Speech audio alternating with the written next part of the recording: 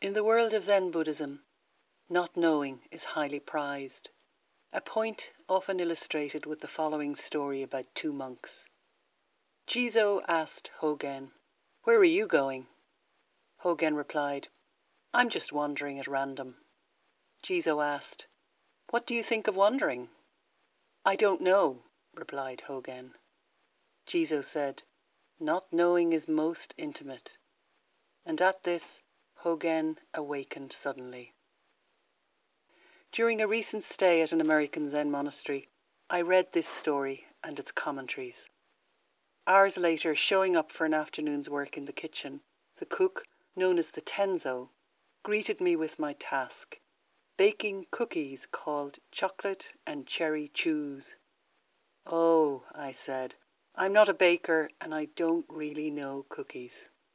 "Great," replied the Tenzo, grinning. "Here's the recipe. I'll tell you where everything is." Pursuing methodically the list of ingredients, I travelled from the bakery to the walk-in cold room and all corners, gathering bowls and utensils, flour, sugar, cherries, chocolate, butter, nuts for grinding, baking trays and sheets, all the while soothing my anxiety with Jizo's words, "It's okay not to know."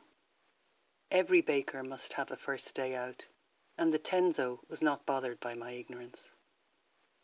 2 hours later, 200 chocolate and cherry chews rested like tiny brown hummocks on giant trays awaiting transformation in the ovens, and I was now a cookie maker, and no longer intimidated by this particular Zen kitchen, neither its fathomless reaches nor its human dynamics.